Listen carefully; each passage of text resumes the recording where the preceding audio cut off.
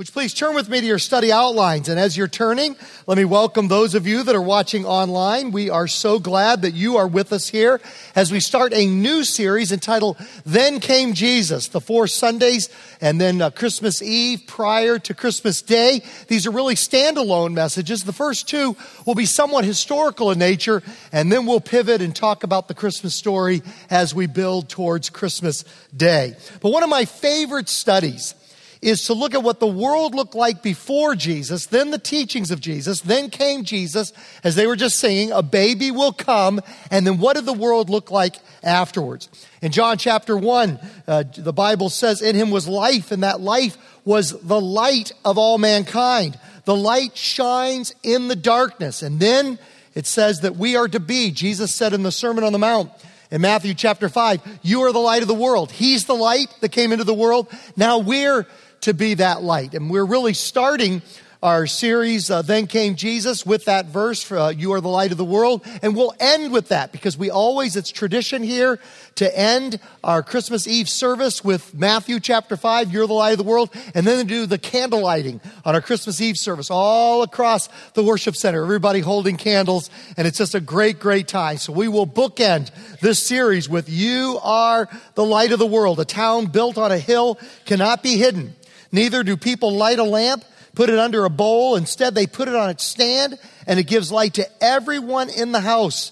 In the same way, let your light shine before others so that they may see your good deeds and glorify your Father in heaven. Now, we know the miracle of the early church. How did a ragtag group of persecuted handful of people, how did they eventually conquer Rome?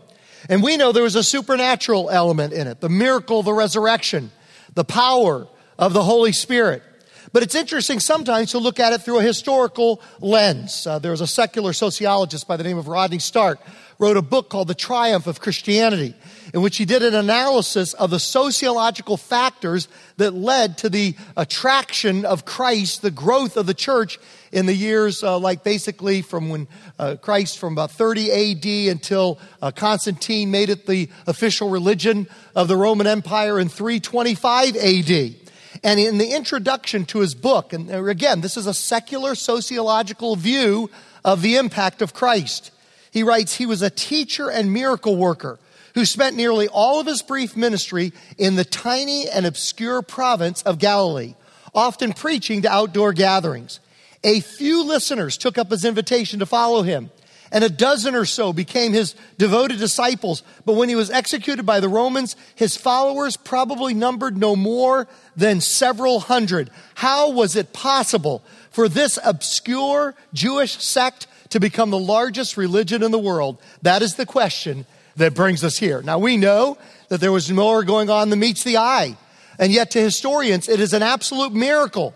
How did this ragtag persecuted minority dominate and eventually conquer? How did Christ conquer Rome? And so there are 2 factors that he isolated that I want to talk about here today as inspiration for how the early church conquered Rome. The first was mercy in times of need. You see, Jesus touched lepers, and so he taught his followers to touch lepers. It reminds me, and even though it's not from the time period we're looking at, of Father Damien in the 1800s, who was sent to the Hawaiian island of Molokai, which was a leper colony at that time. And he was ordered when he went, don't touch anybody. But he didn't listen to his superiors. He listened to Jesus. And he touched the lepers. And for 16 years, he ministered in the name of Jesus to the lepers of the leper colony on Molokai. And eventually, after 16 years, he contracted the disease and eventually died from it there on that island. Matthew 25, then the king will say to those on his right, come, you who are blessed by my Father, take your inheritance, the kingdom prepared for you since the creation of the world. And then this is almost like a list of the ministries that our church does here in the heart of Pomona and in our community. For I was hungry and you gave me something to eat. We're now the major food bank area for this part of the community in which we live. And the homeless meals that go on as well. For I was hungry, you gave me something to eat. I was thirsty, you gave me something to drink. I was a stranger and you invited me in. I needed clothes and you clothed me. Clothing ministry on Tuesday morning clothes thousands of people throughout the year. And we become the center in this part of our community, this part of the area, our city and beyond. the place where people get their clothing. I needed clothing, and you clothed me. I was sick, and you looked after me. You think of our hospice programs and our parish nurse programs. I was in prison. You came to visit me. I think of our prison ministries that go on. Then the righteous will answer him, Lord, when did we see you hungry and feed you, or thirsty and give you something to drink? When did we see a stranger and invite you in, or needing clothes and clothe you? When did we see you sick or in prison and go to visit you? The king will reply, truly I tell you, whatever you did for one of the least of these brothers and sisters of mine, you did for me. And then the followers of Jesus began to teach certain things like this. Suppose a brother or sister is without clothes and daily food. If one of you says to them, go in peace, keep warm and well fed, but does nothing about their physical needs, what good is it? In the same way, faith by itself, if it's not accompanied by action, is dead. Now, atheists mock Christians and say we have a pie in the sky orientation towards life. That is, it doesn't matter what's going on in this life. Eventually, if you trust in Christ, you'll get to heaven. And we unashamedly say, yeah, that's true.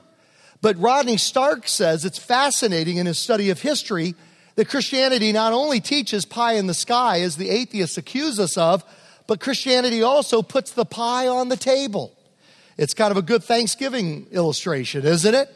It puts the pie on the table. You know, they actually did a study based on ancient tombstones, and they found that early Christians outlived their pagan neighbors. So yes, there was the hope of heaven, but there was also the benefit of a better life this side of heaven. Now, by the way, just in a little bit of an aside, when I use the term pagan, this is not meant to be a sneering, arrogant term. It's actually a technical term. Much as Gentiles simply means non-Jews, there were Jews, and then anybody who wasn't a Jew was a Gentile. In the same way, it was a technical term, not an arrogant put-down kind of term, that everybody there was Christ followers, and then anybody who was not a follower of Christ was technically a pagan. So it was a technical term, and that's how I'm using it throughout this study. Now, Christianity started out as a rural religion in Galilee, but it soon became an urban phenomenon. It swept through the cities of the Roman Empire. It was headquartered in Jerusalem. It took birth in the larger cities of the Roman Empire. Now, they were small by Southern California standards. Corinth had about 50,000 people. Thessalonica had 35,000 people. Athens had 75,000 people. Even Rome, which was the largest city in the world at that time, had just 450,000 people. So they may have been small by Southern California standards, but they were crowded. Manhattan in New York City has about 100 people per acre. Calcutta in Rome has 122 people per acre. Ancient Rome, had 302 people per acre. 3 times as dense as New York City. Almost 3 times as dense as Calcutta, India. Because of this, they had this obsessive fear of fire and buildings collapsing. That was their biggest fear, because fire would just sweep through and wipe them out, or buildings collapsing because they were so densely stuffed in. In Rome, there was only 1 private house per 26 blocks of apartments. That's how crowded they were. This presented a huge sanitation problem. You can only imagine. I won't go into too much detail because you want to go to lunch after this, but it was awful. The Tiber River that ran through Rome, they said you could smell it. Historians said you could smell it from miles away. They had open sewage ditches right through the city streets, which would be filled with all the accumulation of human waste. Can you imagine all the human waste that a household produces in these ditches that went right down the street? And they would actually push human corpses of all ages into these ditches. So you'd walk down the street and they'd be filled with human waste and sewage, and also the corpses of people who had died of all ages, including children and babies as well. It was just a filthy, filthy existence. There were swarms all the time of flies, mosquitoes, and other insects. They did an analysis of decayed human fecal remains in an ancient Jerusalem cesspool. Who devotes their life to that kind of study? I mean, just an analysis of decayed human fecal remains in an ancient Jerusalem cesspool. They found an abundance of tapeworm and whipworm eggs. It means that almost everybody in the Roman Empire, in the cities, was just filled with worms. Disease was rampant. Crime was way worse than it is today. When the sun went down, everybody boarded up their homes, got their weapons out, and just hoped to survive the night because of the crime that was present. And then came Jesus. Then a baby was born. This is what the world looked like on that first Christmas Eve 2,000 years ago. In the middle of all that, Christianity became an island of mercy and security in a very scary and cold and dark world. Then came Jesus. Do you know the concept of mercy was basically non-existent before Jesus came into the world? The whole idea of helping another person. You'll see some of those quotes there in your study outline. Rodney Stark writes, in contrast, in the pagan world, and especially among the philosophers, especially among the brainy people, the Platos, the Socrates, the Aristotles, mercy was regarded as a character defect and pity as a pathological emotion. Because mercy involves providing unearned help or relief, it is contrary to justice. E.A. Judge writes, classical philosophers taught that mercy indeed is not governed by reason at all, and humans must learn to curb the impulse. The cry of the undeserving for mercy must go unanswered. Pity was a defect of character unworthy of the wise and excusable only in those who have not yet grown up. Now, in contrast to that, the followers of Jesus taught, dear children, let us not love with words or speak, but with actions and in truth. It was a radical concept. It was radical because you might find a little bit of mercy in the Roman Empire for people that were in your immediate family or your immediate circle of friends, your clan, your tribe, but you'd never find it for your enemies or for anybody outside of your immediate circle. But here, in contrast to that, came the followers of Jesus, and Jesus had taught them to love their enemies, to even care for those outside of your circle of family and friends. Cyprian, who was the bishop of Carthage, and he was killed for his faith in the 3rd century. He writes, there is nothing remarkable in cherishing merely our own people with the due attentions of love. Thus, the good was done to all men, not merely to the household of faith. This was radical stuff. Next page of your study outline, the esteemed historian Paul Johnson writes, the Christians ran a miniature welfare state in an empire which for the most part lacked social services. Tertullian, who was a great leader in the church, wrote around 200 AD, these gifts are, as it were, piety's deposit fund. Now, this is a fascinating quote because you tend to think, well, no wonder the early Christians just helped out so many people in need. It was boring back then. They didn't have the temptations that we have today. They didn't have Las Vegas, and they didn't have Black Friday, and they didn't have cars to buy and RVs to buy and golf courses to go on. You know, they just had this boring life. You got extra money, why not give it away? Absolutely not true. Look at this fascinating quote. These gifts are, as it were, piety's deposit fund, for they are not taken thence and spent on feasts. They were tempted by big parties and drinking bouts. They were tempted to spend their money in the bars and eating houses. They were tempted to take all their money at fancy restaurants, but to support and bury poor people, to supply the wants of boys and girls of destitute means and parents, and of old persons confined now to the house, such too as have suffered shipwreck, which was the equivalency of like bankruptcy for us, or losing your job. And if there happens to be any in the mines, many times followers of Christ would be condemned as slaves in the mines or banished to the islands like John in the island of Patmos, or shut up in prisons as Paul was. For nothing but their fidelity to the cause of God's church, they became the nurslings of their confession. Deacons, got the deacons on the front row so I can preach right at them, look right in their eyes, wag my finger at the deacons. This is from the Apostolic Confession. Deacons are to be doers of good works, exercising a general supervision day or night, neither scorning the poor nor respecting the person of the rich. They must ascertain who are in distress and not exclude them from a share in church funds, compelling also the well-to-do to put money aside for good works. Okay? They were not to spend them on the drinking houses or the eating houses, but they were to give it to the Momentum campaign. That's what it says in the Latin. Ancient translation, just really scary stuff. Just kidding. Kind of. Okay, here we go. And they didn't just talk about it. They did it.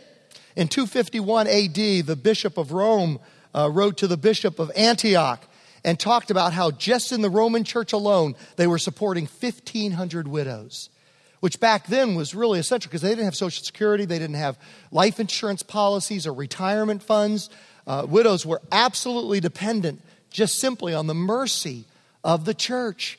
And so they had 1,500 widows just in the church at Rome alone that they were supporting.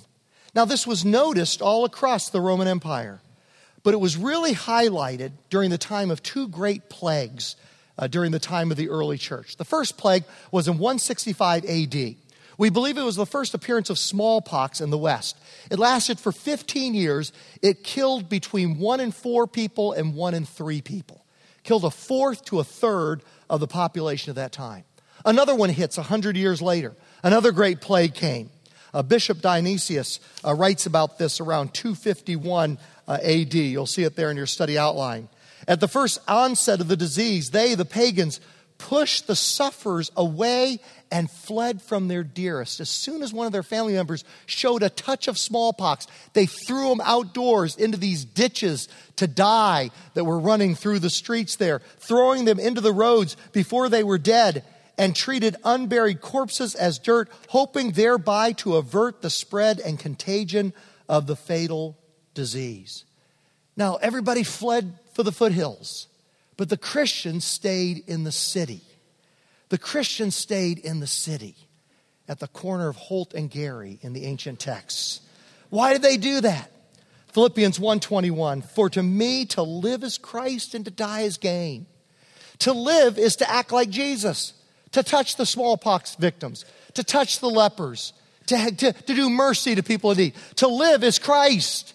And if we die because of that, that's just gain. The pagan priests had fled the city and set up their temples in the foothills around the city. The Christians stayed, and they saved a huge number of people by their staying. Look back at Dionysius again of Alexandria. Most of our brothers showed unbounded love and loyalty, never sparing themselves and thinking only of one another. Heedless of danger, they took charge of the sick, attending to their every need and ministering to them in Christ. And with this departed this life serenely happy, for they were infected by others with the disease, drawing on themselves the sickness of their neighbors and cheerfully accepting their pains. Many, in nursing and curing others, transferred their death to themselves and died in their stead. The best of our brothers lost their lives in this manner. A number of presbyters, that's pastors, deacons, and laymen, winning high commendation, so that in death in this form, the result of great piety and strong faith seems in every way the equal of martyrdom.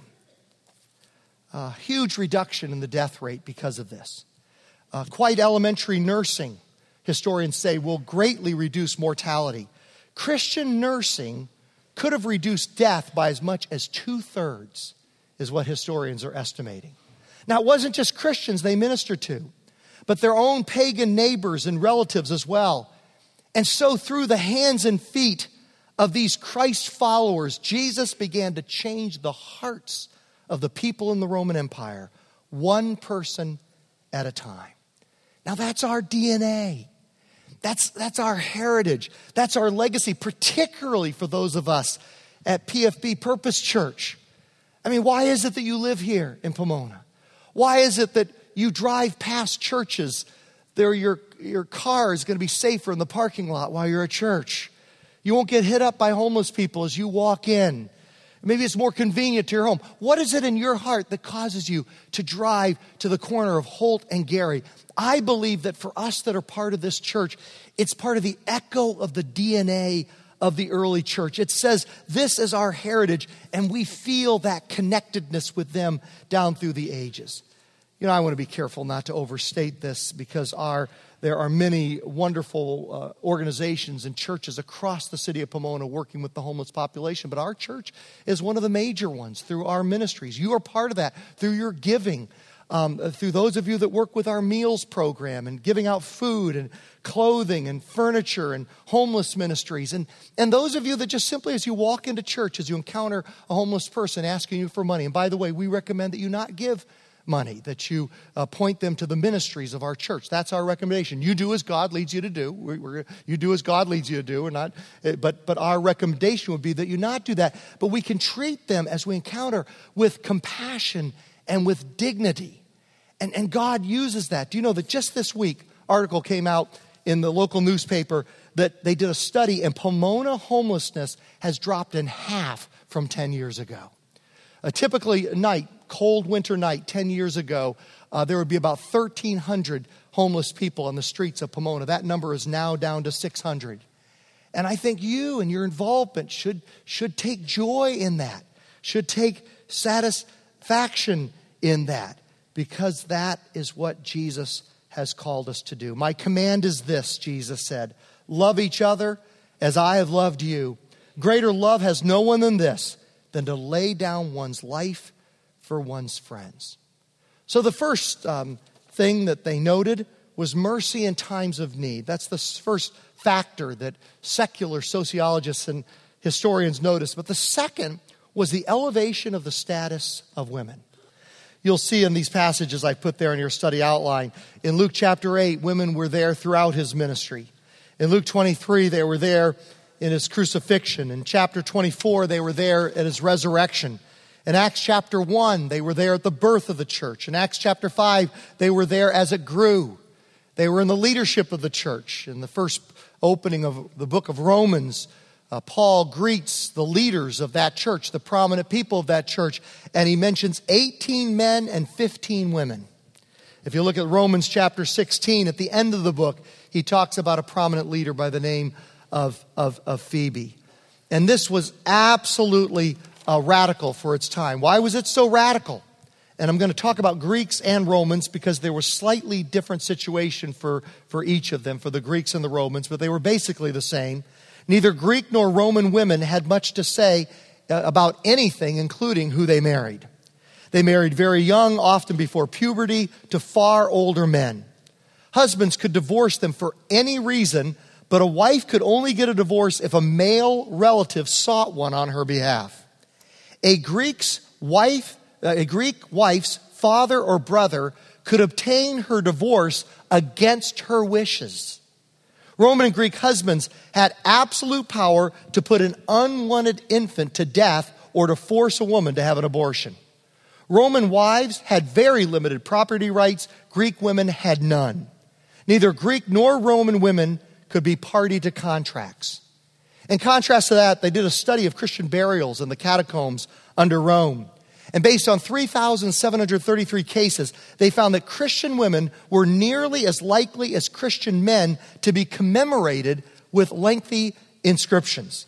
You'll see what Rodney Stark has to say about that. This near equality in the commemoration of males and females is something that is peculiar to Christians and sets them apart from the non-Christian populations of the city. This was true not only of adults, but also of children, as Christians lamented the loss of a daughter as much as of a son, which was especially unusual compared with other religious groups in Rome. Exposure of unwanted infants, where they would take a baby they didn't want and just leave it in the dumps outside of the cities of that time. It was widespread practice across the Roman Empire, especially for baby girls. And boy, we love our baby girls, don't we? We love our daughters so much. Aren't you glad that Jesus came into the world? You know, there's this one there in your study outline that is just such an ugly, stark, a haunting line from a letter. There's this letter from a husband. He's away working, and he writes back to his pregnant wife back home. And if you look at the letter, it's a very loving letter. But in the middle of this loving letter to his wife is this cold, dark line. If, good luck to you, you should bear offspring. If it is male, let it live. But if it's female, expose it. Even in large families, it was incredibly rare to raise more than one daughter. It was almost unheard of. They did a study of 60 inscriptions, and they found that out of 600 family inscriptions, only 6 of them raised more than one baby girl and didn't expose it and let them die. Now, Roman girls married at a tender age, often before puberty. The great Roman historian Plutarch said that many of them were married when they were 12 years old. 20% of pagan women were 12 or younger when married. 4% were only 10. In contrast, only 7% of Christian women were under 13, and nearly half of Christian women had not married until they were 18 or older. Now, it wasn't just a marriage in name only. They would consummate them at these ages. Reports of this happening in the Roman Empire were for child brides as young as 7 years of age. Plutarch, who himself was a Roman, condemned Roman marriage customs as cruel, reporting, quote, the hatred and fear of girls forced contrary to nature. And then came Jesus.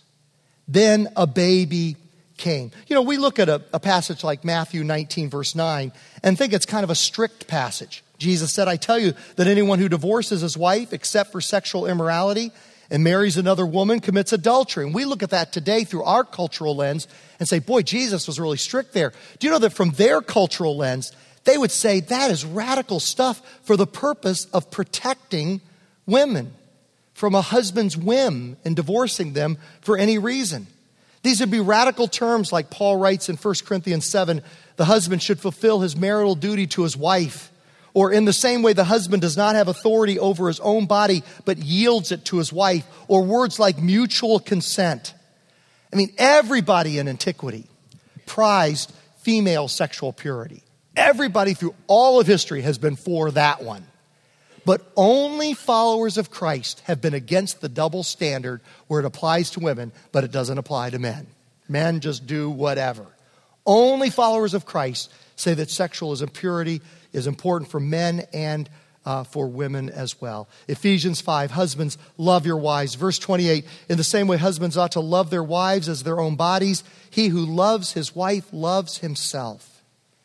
Now, Rodney Stark says that most likely Christians had more sex in their marriage relationship than pagans for a couple of reasons. Number one, their brides usually were married when they were at a more mature age. And number two, the Christian men didn't have a bunch of prostitutes and mistresses on the side.